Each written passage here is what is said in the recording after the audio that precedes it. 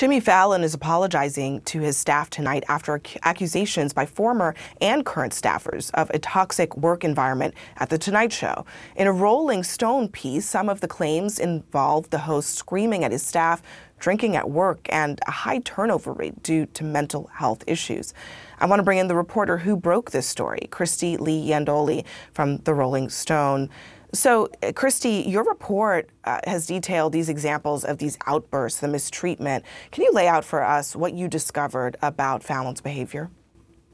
Yes. So from the 2 current and 14 former employees who I spoke to on the record, they said that a lot of their mistreatment comes from the top. So the alleged behavior from Fallon trickles down to, their managers and so on and so forth. They spoke to me a lot about, these what they call Jimmy's good days, what they call Jimmy's bad days, and his mood kind of dictating the vibe of the whole day, of the whole show, snapping at crew members, not having a lot of patience with people, and the erraticness of, that's what toxicity is, the good and the bad that comes with that.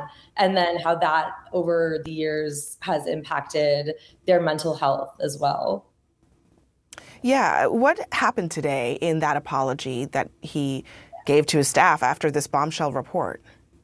I spoke to 2 current staff members who were in a Zoom call with Jimmy and the current showrunner, Chris Miller. They told me that Jimmy apologized. He said he was sorry. He said that, Chris Miller is going to continue to be the showrunner for the rest of his time at The Tonight Show. And yeah, he apologized. He didn't really deny anything. And he apologized for, I don't know what the apology was for. He didn't get specific in it. But, the people who I did speak to who were on the call said that they felt like it was earnest and that it was coming from, a genuine place. And is NBC responding as well? NBC responded on the record in our story. They also did not deny things that we alleged in our story. They did acknowledge that in the past, employees had made complaints to HR and that they took proper action. So they did respond in that way, yes.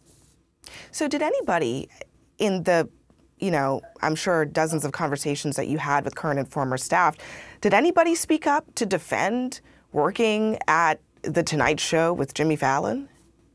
So I've reached out to, in total, at least 80 current and former staffers. One employee who works for NBC, not specifically on The Tonight Show, got back to me and they emailed me saying that they loved their time there and that they've worked with Jimmy for years in different capacities at NBC. They declined to talk on the phone and they weren't available to chat with me. But that was the one person who had that to say. And many people did also say, they admire Jimmy's talents. They think he's a very talented comedian. They think he's very funny. Those were definitely things people had to say about him. That's really interesting and seems to speak volumes, really, after all of this. Krystie Lee Yandoli, thank you very much for joining us. Thanks, Abby.